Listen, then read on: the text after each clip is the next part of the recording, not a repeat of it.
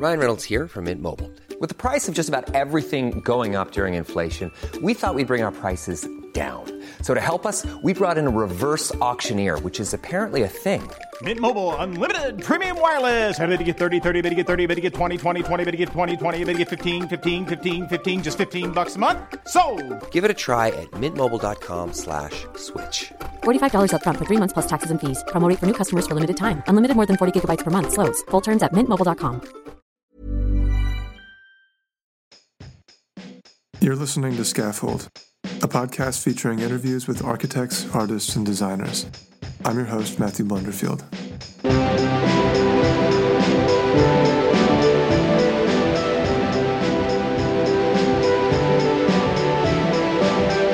In this episode, I speak with the poet and artist Stephen J. Fowler. Fowler's work spans from poetry and fiction to performance and visual art, and his work has become known internationally for its innovation in the field of live literature. I met with Stephen in August at the office of Henley Hale Brown Architects, where I work. In the interview, we talk about, among other things, Fowler's life before poetry, as a doorman and a martial arts fighter, and the circumstances leading to him becoming a poet.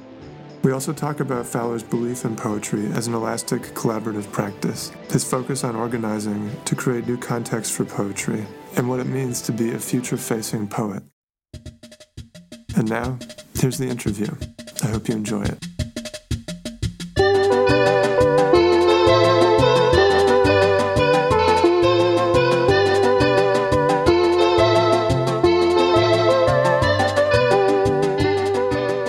It was precisely because I knew you're working in a field which I'm interested in, but I have no technical expertise or practical expertise in, that if you did, for all my knowledge, steer the conversation consistently towards the practice of architecture, that I would be forced to confront it against a different kind of expertise and often say, I don't know. So if you want to keep the conversation within the bounds of what the podcast so far has aesthetically sought, then I'm very happy with that too. I'm not that fussed to talk about my own dog shit.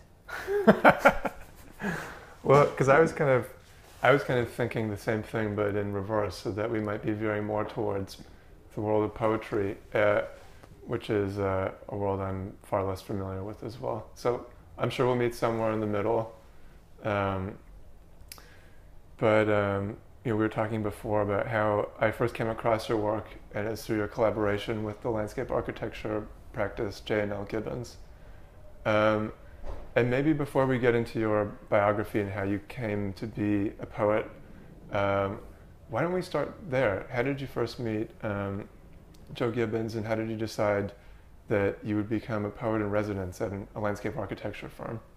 Well, I would say it's very important from the outset to note that they were the ones who decided whether I would be a poet in residence there. But the process of that was marked by a very fortuitous and lovely and generative meeting that we had at the South Bank Centre. Joe's father, who's an extraordinary architect and a wonderful human being, was giving a talk on his role in the building of Coventry Cathedral just after the war, and I was giving a talk on the overlooked tradition of post-war British, what I would call contemporary, but most people call experimental or avant-garde poetry.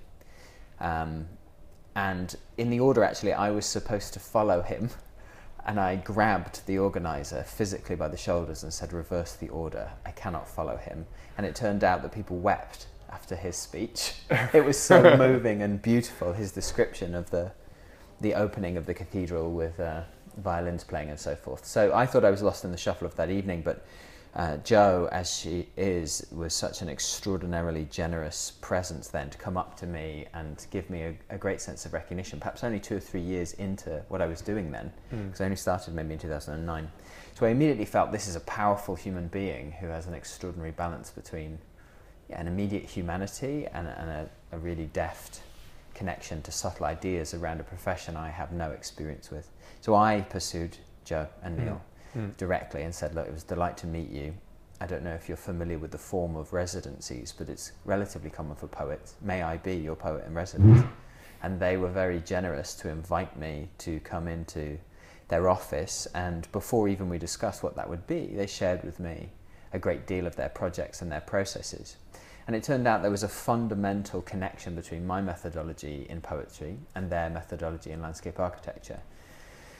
And that was the place of research and development as connected to, shall we say, liminal thinking around practice. Now, I would say that's not perhaps normal in poetry. It's a very specific mode of what poetry is. So it was fortuitous that we fit together so much. And that was quite a few years ago now. Could be 2013, 14. And since then, it's become a friendship more than a residency. But it is a really generative, responsive relationship between us, I think, at this point. And so, like, a lot of the work you're best known for has to do with collaboration. And reading more of your work and researching your output over the past few weeks, the way I think of you now is as a collaborator first and foremost, and as an organizer, as much as a poet in the way that I guess we typically understand that term. And so you kind of have this, it sounds like you kind of have this impulse to pursue strange relationships. I think a project of yours that kind of characterizes that ambition is the Enemies Project. And so why don't we talk about that? So how did that begin, and what exactly is the Enemies Project? Well, perhaps to just jump to the kind words, I'm sorry you had to spend 2 weeks reading my work. No. I'm not sure your brain will recover from that torment. But I think it's precisely because the practice of, shall we say, curating and organising, as opposed to anthology editing or teaching, and the process of collaborating is unusual to poetry, as it isn't in, shall we say, music or acting or theatre production or dance or almost every other art, filmmaking, is why I've become associated with those two things, not necessarily because my practice is more dominated by collective working and by organisation. It's so unusual within poetry, because poetry in many ways is the least evolved of all of the art forms. It is the most rooted in a technical and theoretical tradition that it really has stultified in certain areas. So I came into poetry later in my life as a fully formed human man, and I found all these things to be immediate and obvious and organic. And then a few years into doing them, then a lot of people are like, oh wow, you collaborate a lot for a poet, you do a lot of organising for a poet. So I think that is a huge note to make, that it's perspective orientated. Were you to look up most poets, you wouldn't find those words. But were you to look up most theatre makers, you'd probably sit down and go, your latest play is about this, you're obviously a playwright who's interested in this. You wouldn't take the time, because it wouldn't be unusual to say you also raised funds for that show and you worked with actors. So obviously the medium in and of itself is more singular than a lot of those professions, but poetry also culturally resists collaboration and resists integration with other things. It protects its mode incredibly aggressively. So maybe actually before I get ahead of myself in talking about your current projects, I feel like we should talk a little bit more about poetry first, and then how you became a poet.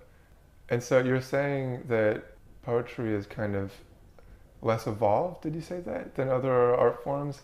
In its most, shall we say, popular guise, or in the guise that if you ask the average human being, what is this thing? The things that they would think of are not what it is, in my opinion. Okay. I kind of misunderstood that, but in a way that chimed with my feelings about poetry, which are kind of from the gut, but what are they? Here goes. This is a beautiful place to bounce off. Please tell me, Matthew. With painful candor, tell me. Well, because I was thinking that, poetry to me is like quite an elemental medium. There's something very basic and foundational about poetry, and something very freeing about it as an expressive mode that you don't really find in a lot of other mediums. And I was thinking it's kind of like a test site. It's a place of first principles when it comes to thinking about creative expression. And I think that for me, what's so exciting about poetry is that you can get pretty close to thinking about ideas of creative conception and questions about perception and expression, really basic almost like embarrassingly cliche, ideas about how we exchange thoughts and feelings with each other. And to me, that's really exciting. I think that's quite a sophisticated, but very open, if you don't mind me saying. It's a very open notion of poetry that you have. You studied literature, didn't you?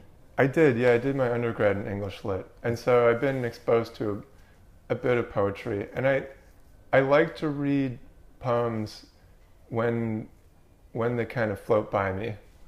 But I'm definitely not a prolific reader of poetry by any stretch of the imagination. Few human animals are, I would suggest. It is perhaps quite rightly a marginal practice. I think it's quite good that it's marginal, that it requires an attention and fidelity that few other art forms do. And often that's only because of its reputation, but I'm quite happy with that. I would be undisturbed if for my whole life long no one really read poetry in a popular way. I don't see why it should be more popular than it is. And so how did you came to it relatively late in life? That's what you said. I think you were 27 when you started? A little bit younger, 25. Oh, really? Okay. Yeah. Well, that's not that old then. I suppose I mean it in relativity to my peers. Most professional poets, shall we say, they don't start at 25. No. They start at 15 or 12 or something. Some people have their book out at 18, or they're certainly in a lineage by their undergraduate degrees, especially still in this country, often coming through, shall we say, the Oxbridge to UCL, like London. The poetry triangle of unis does produce a lot, and now with creative writing, which I myself am guilty of teaching. You teach at Kingston University? I do, and I teach creative writing, so a lot of poets are produced through that system, which is great. But being 25 and having done something radically different, then it does completely change you. It's the greatest gift. As each year goes by, nothing is more powerfully clear to me than the fact that I have a hunger to read and criticize and question and break apart things that don't seem to be well justified. With even the most basic critical thinking, a lot of what people associate with poetry, in my opinion, falls away really, really quickly. For example, the notion that it's a singular art and collaboration doesn't fit it. If I ask people what are the most famous poetry collaborations, they would struggle to name one, let alone the most famous.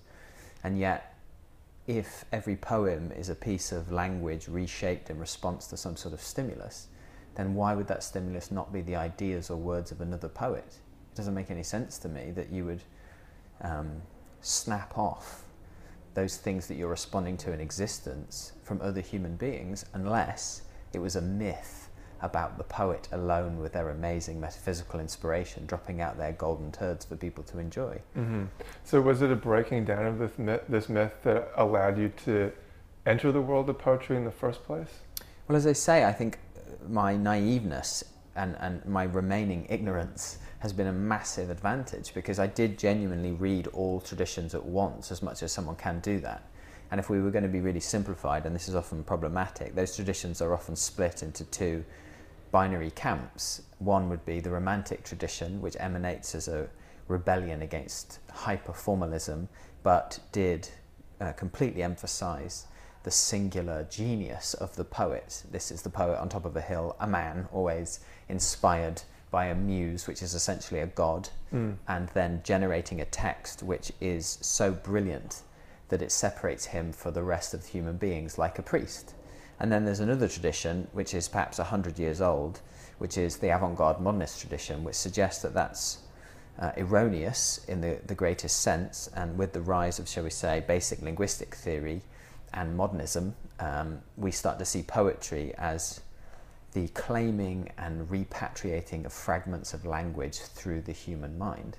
And those two things are so profoundly different in emphasis and tone that suddenly modernism creates a tradition whereby the poet is not necessarily privileged, that context is vitally important, that language itself is something recognized as a miracle barrier between the maelstrom of our brains and the communication between each other, rather than the product of the singular godlike human man. And so I am obviously, after reading both of these traditions for 8 hours a day for 3 or 4 years, very much in the latter camp, believing that, for example, my use to a landscape architecture firm is simply to shine a light on the contingency of the language they use to mediate their practice. That was a beautiful, fully formed thought. I apologize. No,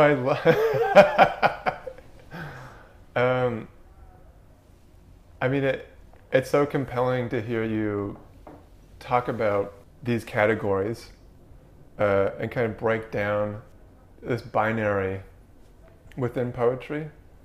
But you mentioned like this idea of like repatriating fragments of language. And this idea of like fragments of language and repatriating them, first of all, I'm wondering to who or to what? But before that, before you decided to sit down for 8 hours a day and read poems, I feel like your approach to it must have also been quite fragmentary or disheveled. And I kind of want to go back to that state of mind for a minute and understand, first of all, when you decided that you were going to commit to this endeavor to be a poet. Well, I think that what happened is initially I tried to be not fragmentary. I tried very hard, and without going off on another waffle, go for it. What I think it comes down to essentially, what I've realized about myself as a person, poetry is a way of mediating our own confusion about the role in which language plays in the relationship between ourselves and our thoughts and ourselves and other human beings. It is essentially the problem of other minds with language put at the forefront. It is essentially the art of dealing with the linguistic problems that only really existed in the 20th century in a definitive way through something creative and more fun than linguistics. When I began writing poetry, I tried to control language to create emotional insight. And that, relatively succinct and generalized description is what I think most poems try to do. They try to funnel the experience of ape grunts that have been collectively agreed upon having an objective meaning into a series of lines with often arbitrary line breaks that are supposed to create in the reader or listener a moment of emotional reverence through the notion of insight. And it's my belief now, having been to maybe 1,000 readings, organised another 800 and done maybe 500 readings and performances, released 8 books, etc., that's not true. Nobody does that. There's like 5 people, I think, who really, really get that feeling. I think it's a myth. And I think we've lived off that myth in the same way that I think people who used to sit in church didn't. They were thinking of their shopping lists, and there was 5 people who were really thinking of God in the sense in which it was communicated. It's just the tradition has been so formal that nobody has stood up within the mainstream, not within the experimental community, because they've been talking about this for 100 years and they're way past it. There's no one stood up and say, this is not really what's happening. This emotional insight is actually patronizing. I don't want the poet to tell me what it's like to see a refugee or to suffer. I know what that's like. I don't need that. And I think it comes from this notion that the urge of the poet is to control language, to comfort.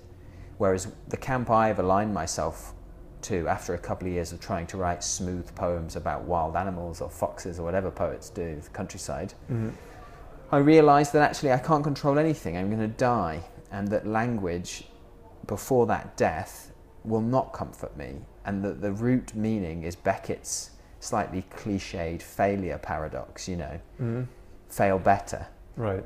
The first note of understanding language before you re-displace it as an art form is to understand it will always fail to communicate what you want to communicate. We will never now in this podcast be able to really communicate with each other the things we're thinking. But what we can do with these approximations is put them into play in a way where they have an information load. That's a conversation. A poem that has the same information load is useless. It is not using the medium for what it can do. The poem should think more about what it's not. It's not a conversation. It's not about relaying information. It's not something that could ever control language and the confusion of existence. It is a tiny linguistic fragment and provocation which will create thoughts in people the same way that an abstract piece of art would, an interesting building would. It is sensory through language. And that is confusing, difficult, ambiguous, and strange, and so it's not popular. Mm-hmm. And I think I led into that because my brain is fragmentary. I'm hyper aware, as you can tell by the volume of my nonsense already. I'm hyper verbal. It's not nonsense. Hyper linguistic, and so poetry seemed kismet to me. It sounds like such a comforting realization to have, that to take pleasure in the inherent lack of sense in language And existence. and yeah, by extension existence.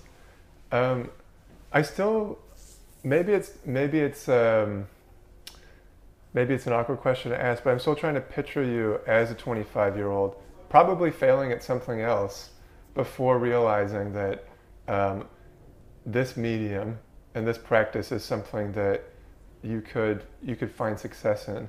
I know that you are trained in martial arts. Yeah, that was my job. Okay, tell me more about that.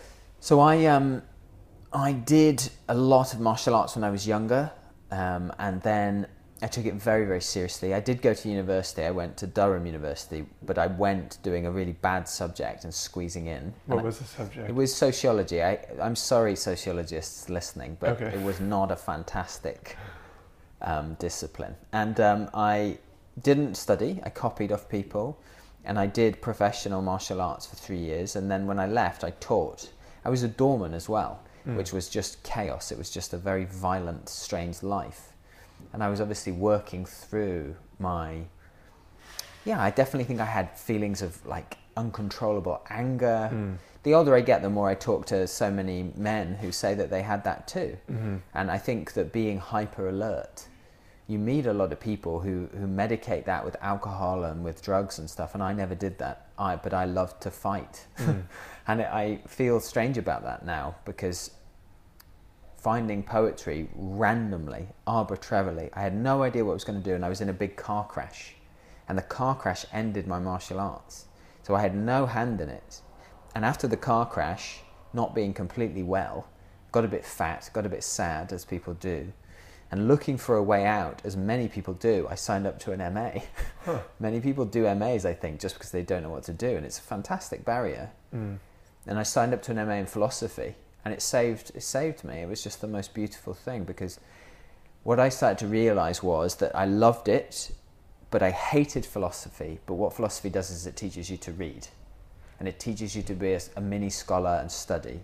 And in hating philosophy, I found poetry, because I was reading about Heidegger and René Char, I was reading about Derrida and all these people, and then even in the more formal British tradition of philosophy, there's this amazing reverence for poetry. And that was my first ever experience of poetry, was through philosophers.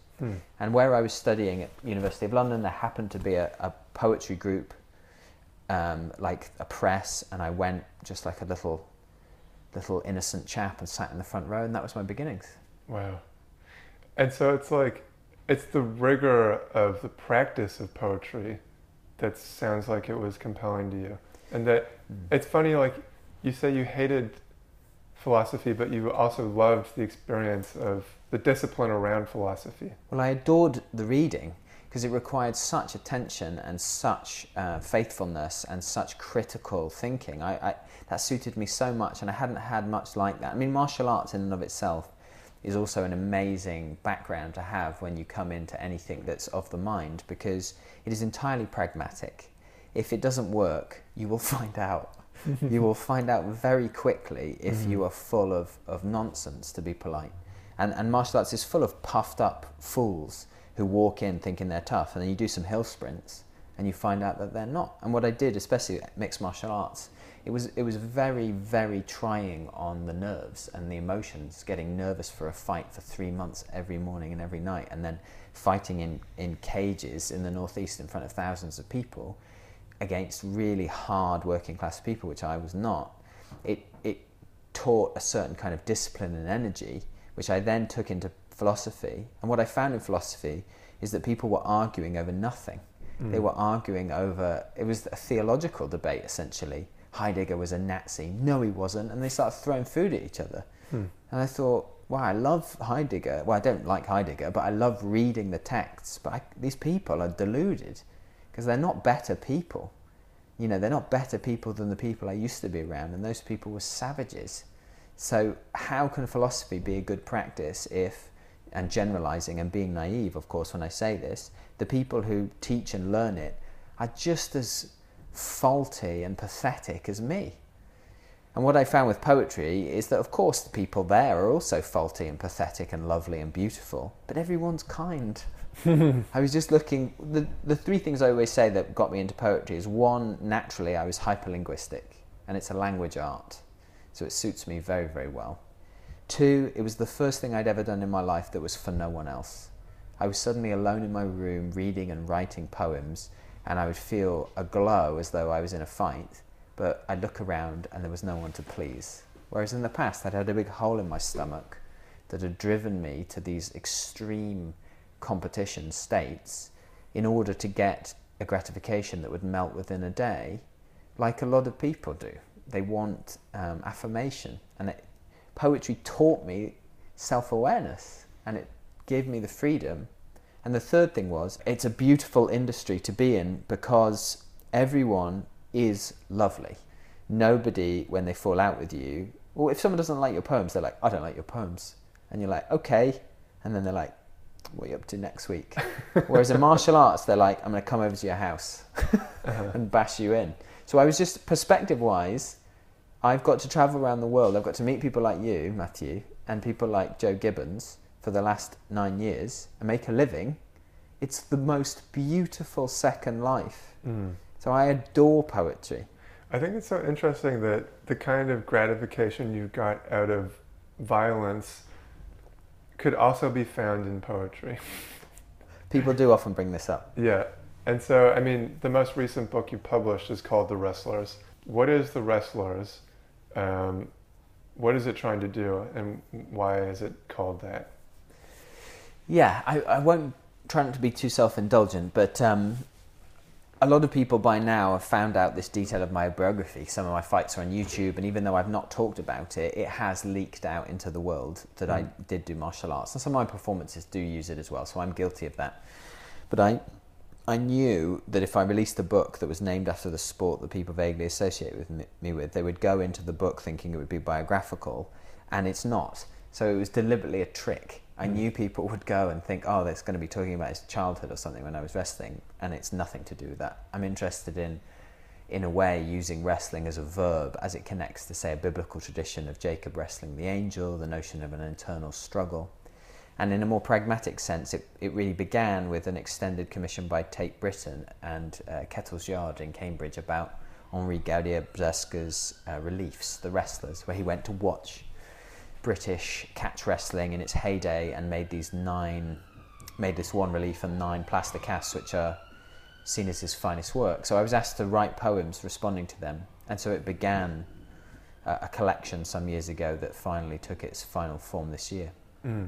So it's a meditation it began as a meditation on an artwork, and then kind of spiraled out into a larger project. Well, without being too technical, I think sometimes these things are about the nature of the collection. The collection is often a unique thing. I suppose it's like an album, but it always has to be themed. It always has to be Sgt. Pepper's. And I kind of resist that a little bit. So in many ways, these were poems that I felt had a disparate, if ambiguous, aesthetic connection, and then I would monkey with the title, so the word wrestle would go in. Sometimes it's that arbitrary, and in other ways, it was a very clear and organic connection. But because I publish often, which is quite rare for a poet to do a book a year, to me each of my books is not only an exercise in a certain style, a certain subject, but also in a certain form of the book itself. Because I think people forget so quickly that the book is a massively contextual part of what we do as poets. If you don't worry about the shape of it, the tone of it, the order of it, the colour of it, the feel of it, you're missing out on a really central aesthetic element of how people understand your work. That's interesting, because I think now we're kind of starting to wade out into murkier waters around questions of medium, and I know that you're interested in language as a kind of boundless material thing, in a way. I mean, you've asked questions in the past, I'm going to try and find them now, So, what is in the shape of a letter? What images do words recall? What is the meaning of color in poetry and text upon a page and white space? How does the situation of a poem change its meaning? You're interested in composition, I guess, as much as the content itself. And I guess to me, this is where poetry becomes very architectural. Because, architects in some ways could care less about content. We're dealing with the shell of things in a way, or the backdrop of things, or the platform of things. And we can only really ever imagine what will take place inside of the buildings we make. And I feel like there's some kind of link there, and maybe it's a bit of a stretch to make it so early on in that way. But as I read that set of questions that you've been asking in the work you're doing, it made me think, oh, this is maybe some way in which we could start to see poetry and architecture come together a bit. No, I think there is a link there. And often when I've spoken about subjects, say photography and poetry, I just taught a course at the Photographers Gallery, and people would say the link between poetry and photography, I would reject it because they're using poetry as a metaphor, not as a practice, not as a thing, but the poetry of something. And they speak about it in such an ambiguous and an open way, it's meaningless. But in this case, I think there is actually a direct and concrete link. Poetry has absolutely emphasized content over context, to its great limit and detriment. A huge influence on me early on was the concrete poets of the 50s, and their origin is the same origin as design technology and design and direct connections to architecture in Brazil and in Japan and Sweden.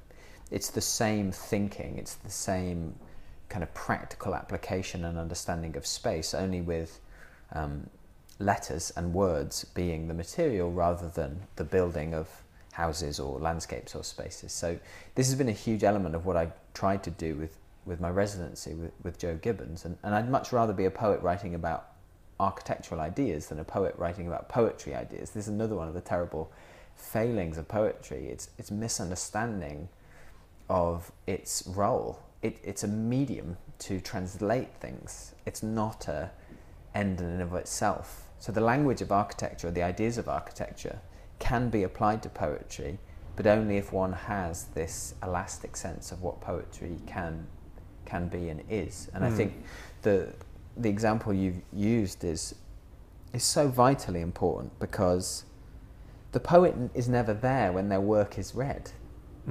That's a direct connection. The architect is not there, I mean, away from the obvious thing if they look, but the same for a poet, when their work is experienced or enjoyed or criticized. There's a distance in the practice, and the poet is creating something that's contextually meaningful before its content meaning. And that's what I do with my students. I get them to read. I ask them, for example, it's a banal question, how do you buy books? You can't have read the book before you bought it.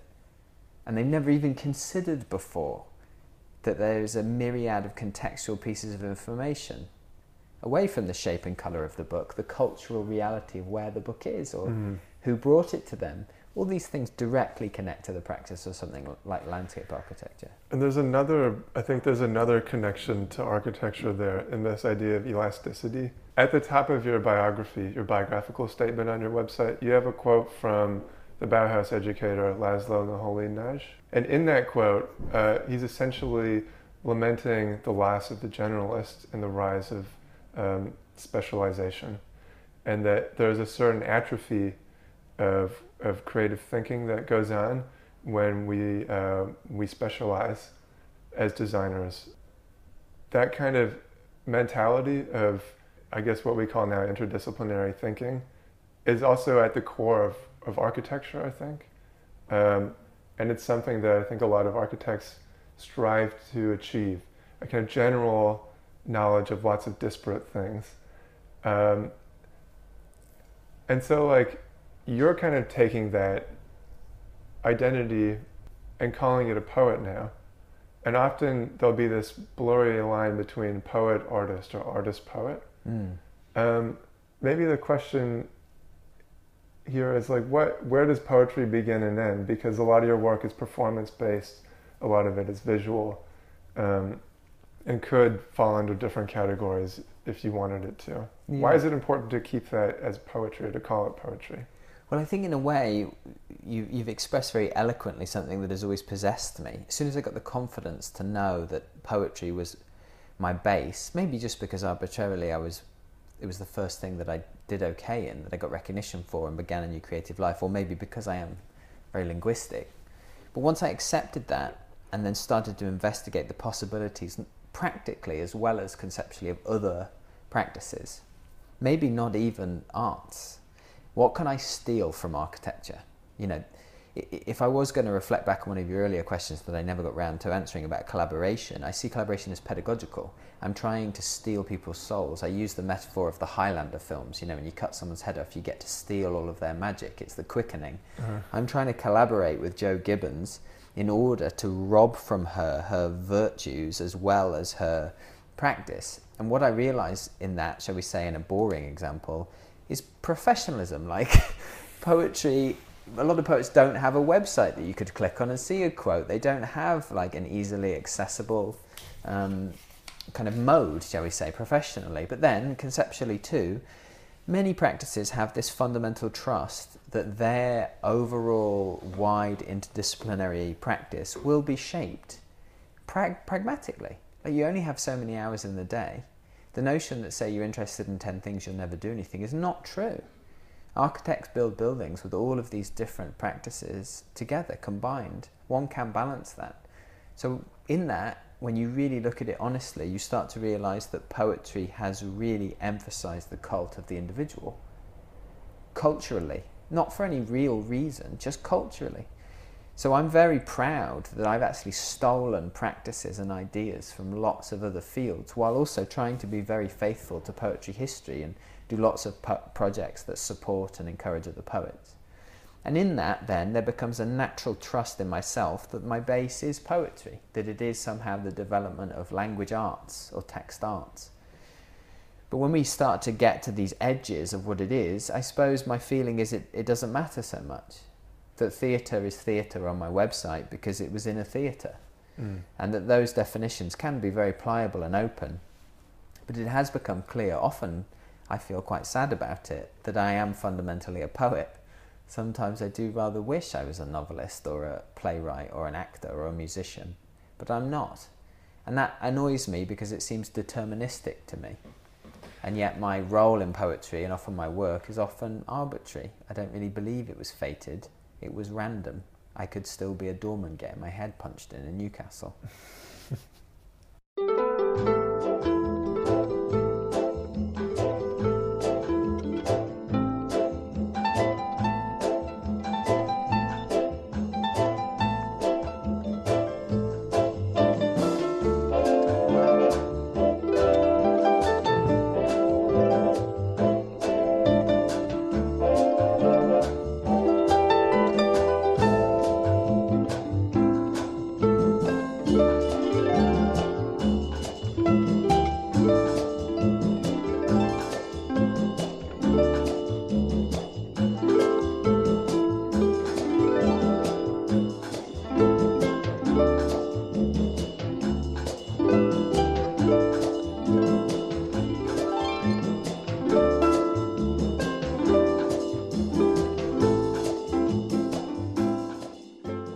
Could we talk a little bit about Paulo Freire? Yeah, it'd be a pleasure. He seems like a figure that's come up again and again, maybe in other interviews you've given, who I don't know a lot about. I mean, you're talking about education and organizing generally, and I feel like those broad categories kind of hang above this Brazilian educator and philosopher's work. And just for my own sake, I guess for people who are listening, who is this guy and why is his thinking so central to what you do? Well, I think that I shan't recount his biography because I'm definitely not an expert on him, but he was someone I found when I was studying before I came into poetry, and I realised maybe 2 or 3 years in, when I started in poetry, I obviously felt I was behind everyone. So I thought, well, there's no point being shy. You might as well go and email people that you find that you admire and either interview them or invite them to read. And very soon I was then invited in the same reciprocity and, shall we say, unfairness of all industries back to do those things, and then made connections. And a lot of people do that, and then perhaps their work is not that interesting and everyone knows them as an organizer and not a poet. Maybe because I was fortunate enough to do strange works early on, then things kind of, the seas all rose at the same time. And what I realized is in doing that, there definitely was a sense of resistance to the notion of the poet organizing, and maybe even teaching creative writing, which is a subject very early in its development. I had literally 2 or 3 organizers lean in and say, don't organize too much because no one will ever read your poems, i.e. you can't do both in poetry. Because I suppose they imagine that then people will only support your work because they think you're going to invite them back. And a touch of that is true.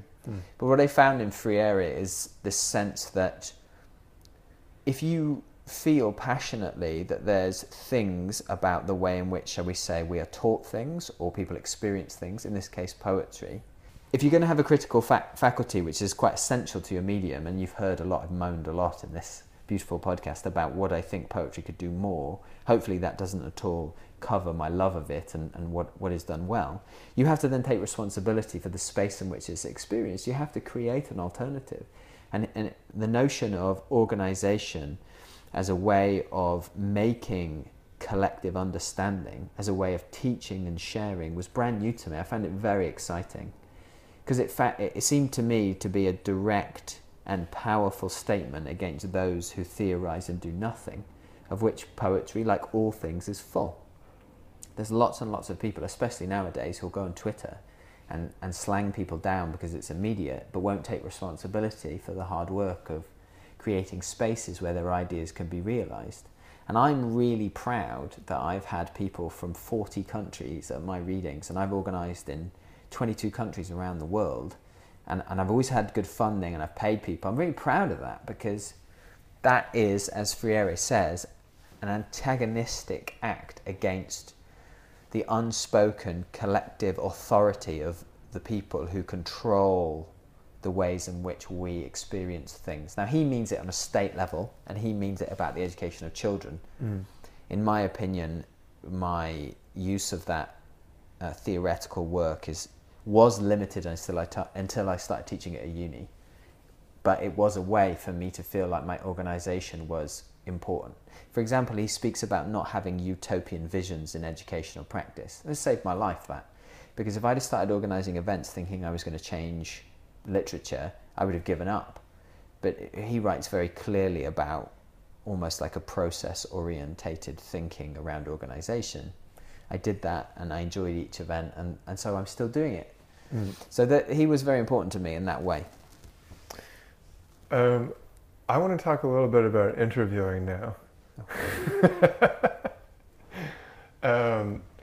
Because you had an interview project.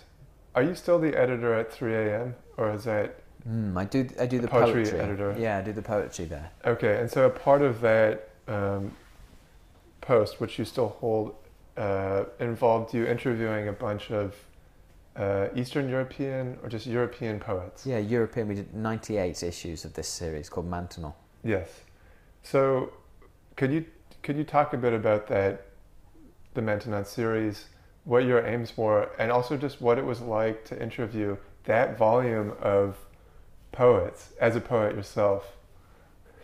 It was one of the best things I did because I did that very early. And in a way it was a form of research about my own practice and what was possible. Yeah.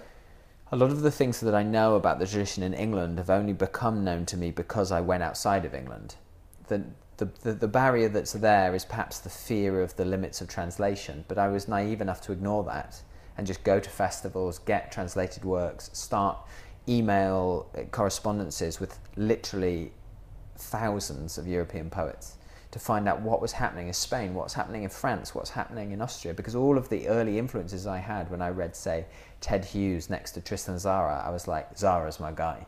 So where's Tzara from? Okay, he's Romanian, he went then to Germany, then he went to Paris. Okay, the European thinking, shall we say, in philosophy as well as poetry, is attractive to a lot of English people who resist that kind of, normative, statistical mindset, although nowadays I'm a bit more fluid about that. But what I was finding is the work that I was interested in was getting made now, but nobody in England knew about it. The only European poets who were known were these massive post-war figures who were essentially super famous because of the context of the war, whether it was their experiences in the Holocaust or in a country like Poland or a country like Ireland. It was political context which gave those poets their power, from, you know, all the Nobel Prize winning poets to the others that have been published, you know, scantily, but that was it. So I thought, if I interview 98 contemporary poets who are doing things in the 21st century, not only will I gain a massive awareness of what the possibilities for my own practice are, and that literally happened, because my performance work now is a direct connection to me going to readings in Berlin and Paris and Vienna and watching people do things I didn't think were allowed. And I've written about that too, like the notion of permissiveness. When you see someone really innovating in your field, you're given permission to begin your own journey that maybe at first has an element of what they do, but as soon as it's put through your own context and mind, becomes brand new. And then when you pull it out of that context and bring it back to England, say, it makes you an innovator, you know. So it did that for me. And most importantly now, it connected me to an enormous community. Europe, because it is land connected, has an enormous cross-cultural, cross-linguistic poetry community that we don't have here. We look towards America and our own tradition, but there is a massive porous connection of festivals, readings, publishers, translators, and me getting involved in that through Maintenon not only built a body of work for people to investigate and I think start a lot of new connections from England to the continent, but changed my life, because it just created these friendships that, again, when I was fighting, I couldn't have imagined being friends with like lovely French poets and being invited to read in Paris. So it was aspirational as well as technical and pedagogical. It's kind of like you're on this treasure hunt and that you're bringing back the spoils to an unknowing cohort back in the UK, and that somehow that's expanding the possibilities of what can happen here. It's showing that permissiveness with other people as well. And I think that that's why I've kept organising, because to literally put that into practice, and it's beautiful, eloquently put by yourself, that is exactly it. It is a treasure hunt. And I do find these little gems, and I come back, and through a non-determinate curatorial practice, but with quite a heavy emphasis on the sharing of these other poets I admire, I made a commitment early on to never write critical reviews, for example. I said to myself, though I might not like a lot of stuff, I will always speak in generalities. I will never spend energy pulling a poet down. In that space, instead, I'm going to share someone from, say, Slovakia who's doing incredible work, and that will create a ripple that hopefully will come back within the people I commission for my events. And obviously all of that isn't often done in poetry. And like going out and emailing Joe Gibbons and all these different things, these are ways to which my practice has expanded, and hopefully I've been able to share some of those lessons with other practitioners. I feel like there's another place where you found permission to be strange and provocative and experimental, and that's in this tradition of the avant-garde. And I know this is a topic that a lot of people have asked you about, but it's because you've put it out there that you are in fact an avant-garde poet.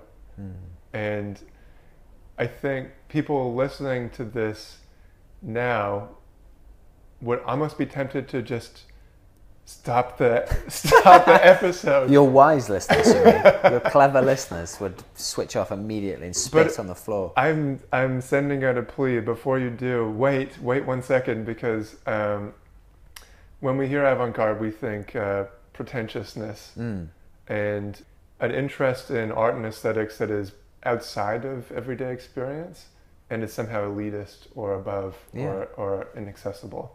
But thinking more about the avant-garde through your work and your conception of it, I feel like that's totally wrong.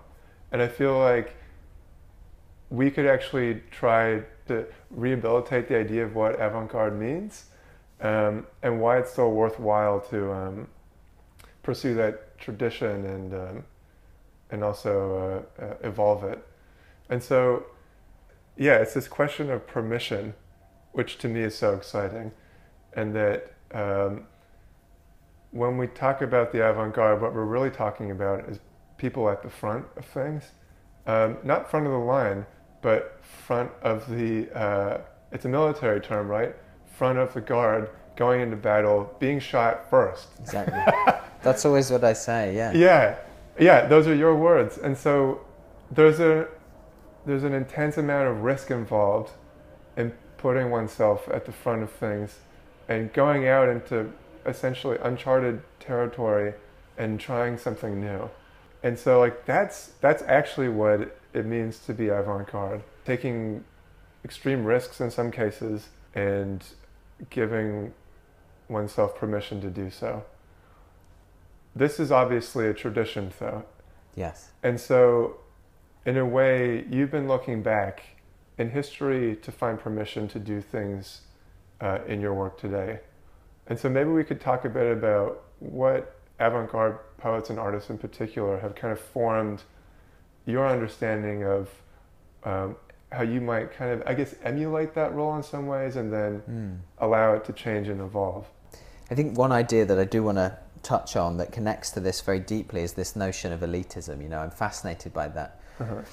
Because, let's say, as my role as a teacher at Kingston Uni, you know, most people who stand up creative writing don't do it for avant-garde poetry. You know, they do it for genre fiction or children's fiction or something like that. So often I'm seen and accused immediately upon teaching courses with people around my specialty of being pretentious, and I love that. I love it so deeply because it gives me a chance to really interrogate myself and wonder if I am. I mean, of course, I know that my background is a long way away from the kind of heady art school, you know, bourgeois thing that people associate with that. But people don't know that about me because I've tried to cover it up.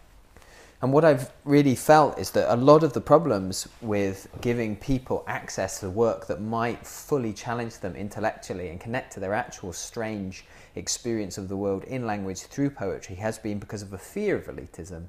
And so the analogy I often use to my students, and it relates to this notion of the avant-garde, is that when I ask someone what their true passion is, let's say it's motor car racing or kite flying or cooking, do they have the same taste that they had when they started?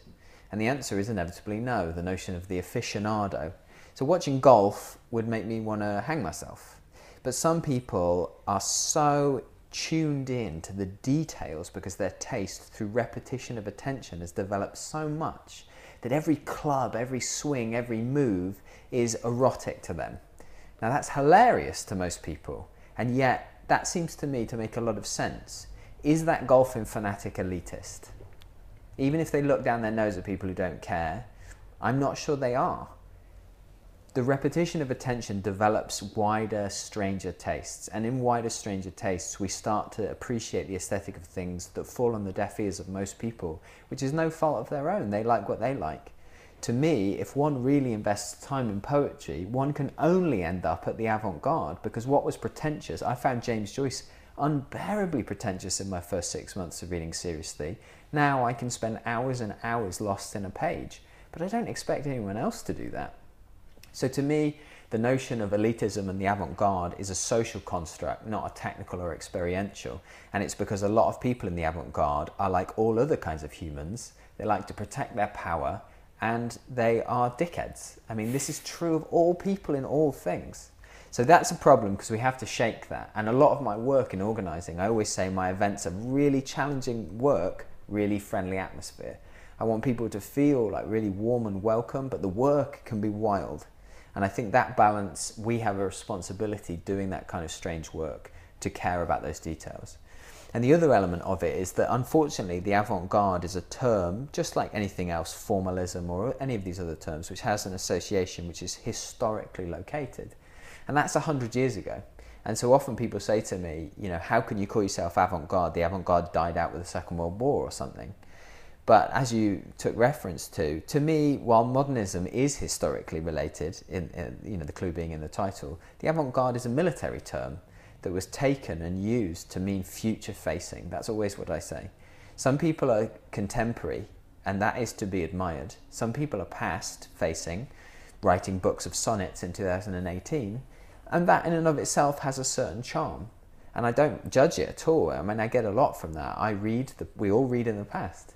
But future-facing requires thinking which simply can't be related to the present or the past. So, for example, two of the projects I've been fascinated in, a friend of mine, he won't want me to mention his name, works with the Media Lab in MIT.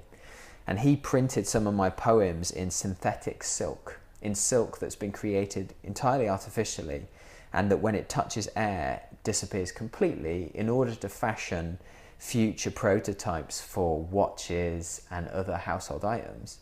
And we did a performance where he printed them, and my poem was created in this gelatin relief. I read the poem, we opened the case, and the poem disappeared. You know, a very elegant kind of parlor trick, which was fundamentally about materiality and space. And he's led me to a series of projects, for example, where we might think about how a poem could be beamed into the brain through the eye with a laser that stimulates part of the prefrontal cortex that's linguistic, so that you read a poem without ever thinking about language. Now, I'm interested in that possibility. I don't know how I'm going to do it. I don't know, whether I can have a role in that development. But if I'm not thinking in the future, I can't possibly even conceive of a project like that. If I'm interested in sonnets, I don't think I'll even care or think that those two things are connected. And it's by looking into the past and seeing who did that kind of work in the context of their time that I might be able to think through my own future. Those people are an example to follow in their mode, in their context, not their content.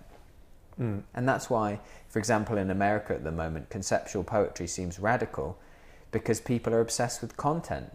Conceptualism was 100 years ago. The content's not interesting, the context is. You can't be rebellious in late capitalism in the same way you could be rebellious under dictatorship. So the notion that, say, punk or something that recent could then be used now, and a poet stands up, I'm a punk poet, and curses out the Queen. No one cares, because that person thinks it's about content, it's about context. So what does it mean to be a future-facing poet now? You mentioned your engagement with different types of technology, which I guess a lot of us do associate with the future. The idea of beaming a poem into your eye sounds absolutely amazing, and I wish, if that's ever available, I would love to try it. I don't think I'll get a chance, but I hope so. But it reminds me of other poets. There's this Canadian poet named Christian Book. I know him, yeah. Who I guess relatively recently has been trying to encrypt poems within genetic sequences. The DNA, yeah. He's trying the Human Genome Project. Kind of dangerously close to using technology as a gimmick. Yeah, exactly. This is about what I was about to say. Okay. I mean, I think that my technology example was me trying to be succinct, but it can be a terrible misnomer, and I think you're right to very gently upbraid me on it. I think I think Christian's work is very compelling. The thing I often say is the world population has doubled since the mid-70s. We're facing an ecological catastrophe that we can't even comprehend. The possibility of living on other planets is not as close as it should be, but is closer than it's ever been before. The internet is a mainframe of information based in language that couldn't have been imagined 40 years ago, and global travel is available for £10. That is what I'm interested in. That is understanding the now to try and get to what the future expression is. What is the poetry of those things? Now, I know a lot of peers are concerned with that and are writing it, but the notion then that we would say have a poem on a tablet or an Instagram poem, that's such a banal understanding of what the future will be. Obviously, no one can know the future, and I never mean that literally, but to truly engage with those, say, just those 4 things I said, we could talk about 30, 40 others. We could talk about what our buildings are made of now. We could talk about the notion of development in the city. So most poets who live in cities should think through the linguistic concept of the development. The city isn't good enough. We need to develop it. There's more human beings coming into it. Are they polyglottal now in London? The notion of a polyglottal audience should change your poetry. The notion that presses can't function the way they used to, that newspapers don't work. These are the interesting things. And technology has a huge role to play in that. But often I think, again, I've been on many panels when people have said, what's the future of the book? Is it that, who cares? I mean, who cares about that? That is a content question. How do we read? Are my students' attention spans shorter because of social media and because of the stimuli in that? Yes. They can't listen to me for more than 30 minutes. One of my upcoming projects asks the question, what is the poetry of prescription medication on young human beings? I have vast amounts of experience with young people on brutal doses of prescription meds like pregabalin and diazepam for depression getting thrown out by the NHS that's altering their brain chemistry. Did I hear you right? And you're asking, what is the poetry? Yeah, what is the poetry of someone on pregabalin who's got it erroneously? You know, I'm in favour of prescription meds. Of course, they're magnificent. But we all know sometimes people get them when they shouldn't get them. Their brain chemistry is still developing. I mean, what is the poetry of someone who is online 15 hours a day? It's got nothing to do with Tumblr. It's got nothing to do with whether it's in an email, on an ebook, or in a book. Who cares about that? What is the poetry of that experience of language? That is interesting, and that's the future. And so when someone has a book of sonnets that are about love, I think, well, fair enough, but that doesn't seem to me to be the thing that we should be interested in. And that's why I think I'm happy with the word avant-garde, because that seems to be what people associate that with. I love that those are the kind of questions you're asking now, because to me, at the center of that is an idea about empathy and exploring the possibility of experiencing somebody else's subjective experience. And particularly people kind of on the fringes of things, whether it's someone who's being overprescribed prescription drugs, or someone who's addicted to the internet, or someone with developmental challenges. So there's another project you've initiated called Poem Brut. That's it, yeah. And can you tell me more about that actually? Because I think this ties in to this ambition to essentially feel more. Yeah, no, this all comes from the fact that I had been someone who felt alienated all the time. And I felt alienated all the time because everyone around me would be like, let's go out on Friday and drink loads, and I'm having a great time. There's so many people you speak to. There's the C.S. Lewis quote, isn't there, about a friendship begins when you realise you're not the only one.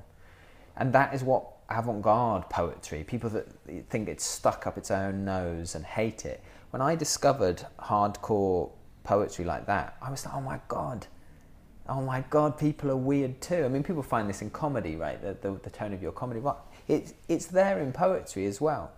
But when I read the mainstream poetry, I'm like, oh my God, that's what everyone thinks. That's how it is, It isn't unaware of itself and sentimental and blah, blah, blah. And then I found this other Jackson McLowe or Tom Rayworth or Tadeusz Rojewicz or some amazing... I'd be like, oh my God, look at this. Unashamed of their intellectualism, powerfully interested in the world.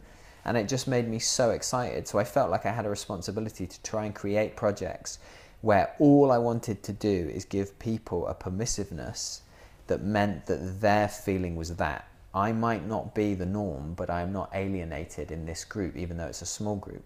So Poem Brut really came out of a residency I did at the Wellcome Collection for 2 years, actually, something called The Hubbub, which was about restfulness and the mind and poetry. And I got to meet a load of neuroscientists and go on some neuroscience conferences and get into a little bit of hardcore neuroscience. So obviously I have no idea what that's about, but what it led me to was discovering that a lot of my indulgent ideas around, say, abstract writing, concrete poetry, sound poetry, were very organically techniques used by people who had neurodiverse experiences of language to try and get to a sense of expression.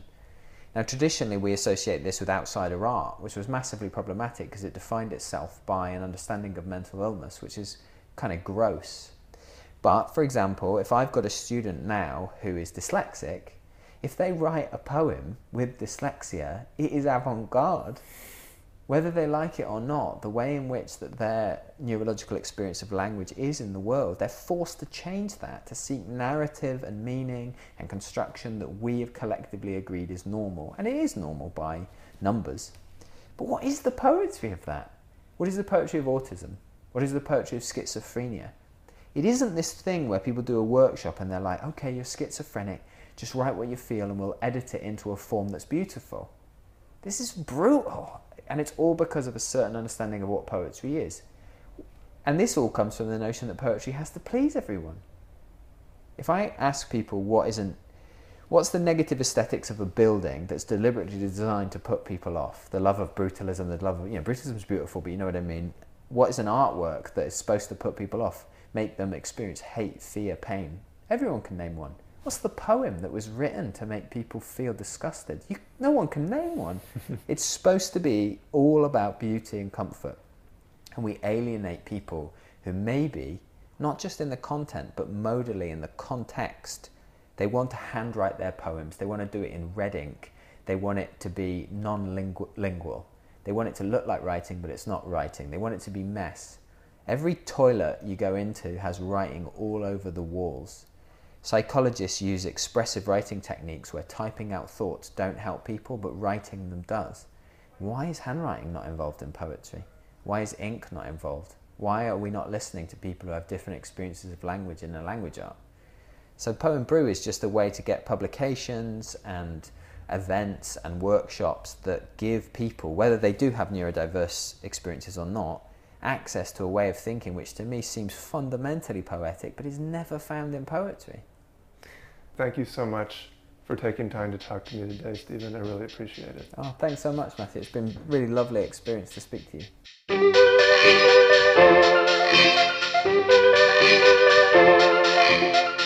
You've been listening to Scaffold.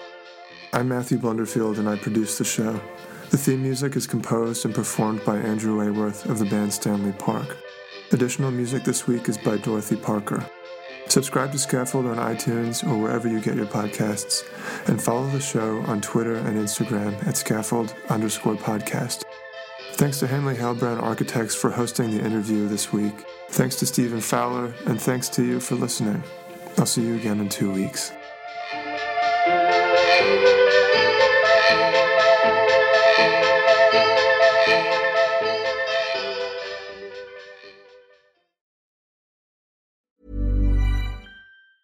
Mom deserves the best, and there's no better place to shop for Mother's Day than Whole Foods Market. They're your destination for unbeatable savings, from premium gifts to show-stopping flowers and irresistible desserts. Start by saving 33% with Prime on all body care and candles. Then get a 15-stem bunch of tulips for just $9.99 each with Prime. Round out Mom's menu with festive rosé, irresistible berry chantilly cake, and more special treats. Come celebrate Mother's Day at Whole Foods Market. Planning for your next trip?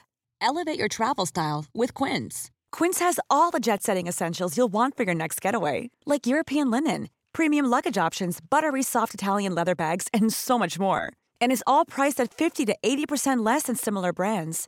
Plus, Quince only works with factories that use safe and ethical manufacturing practices. Pack your bags with high-quality essentials you'll be wearing for vacations to come with Quince. Go to quince.com/pack for free shipping and 365-day returns. Even on a budget, quality is non-negotiable. That's why Quince is the place to score high-end essentials at 50 to 80% less than similar brands. Get your hands on buttery soft cashmere sweaters from just $60, Italian leather jackets, and so much more. And the best part about Quince, they exclusively partner with factories committed to safe, ethical, and responsible manufacturing. Elevate your style without the elevated price tag with Quince. Go to quince.com/upgrade for free shipping and 365-day returns.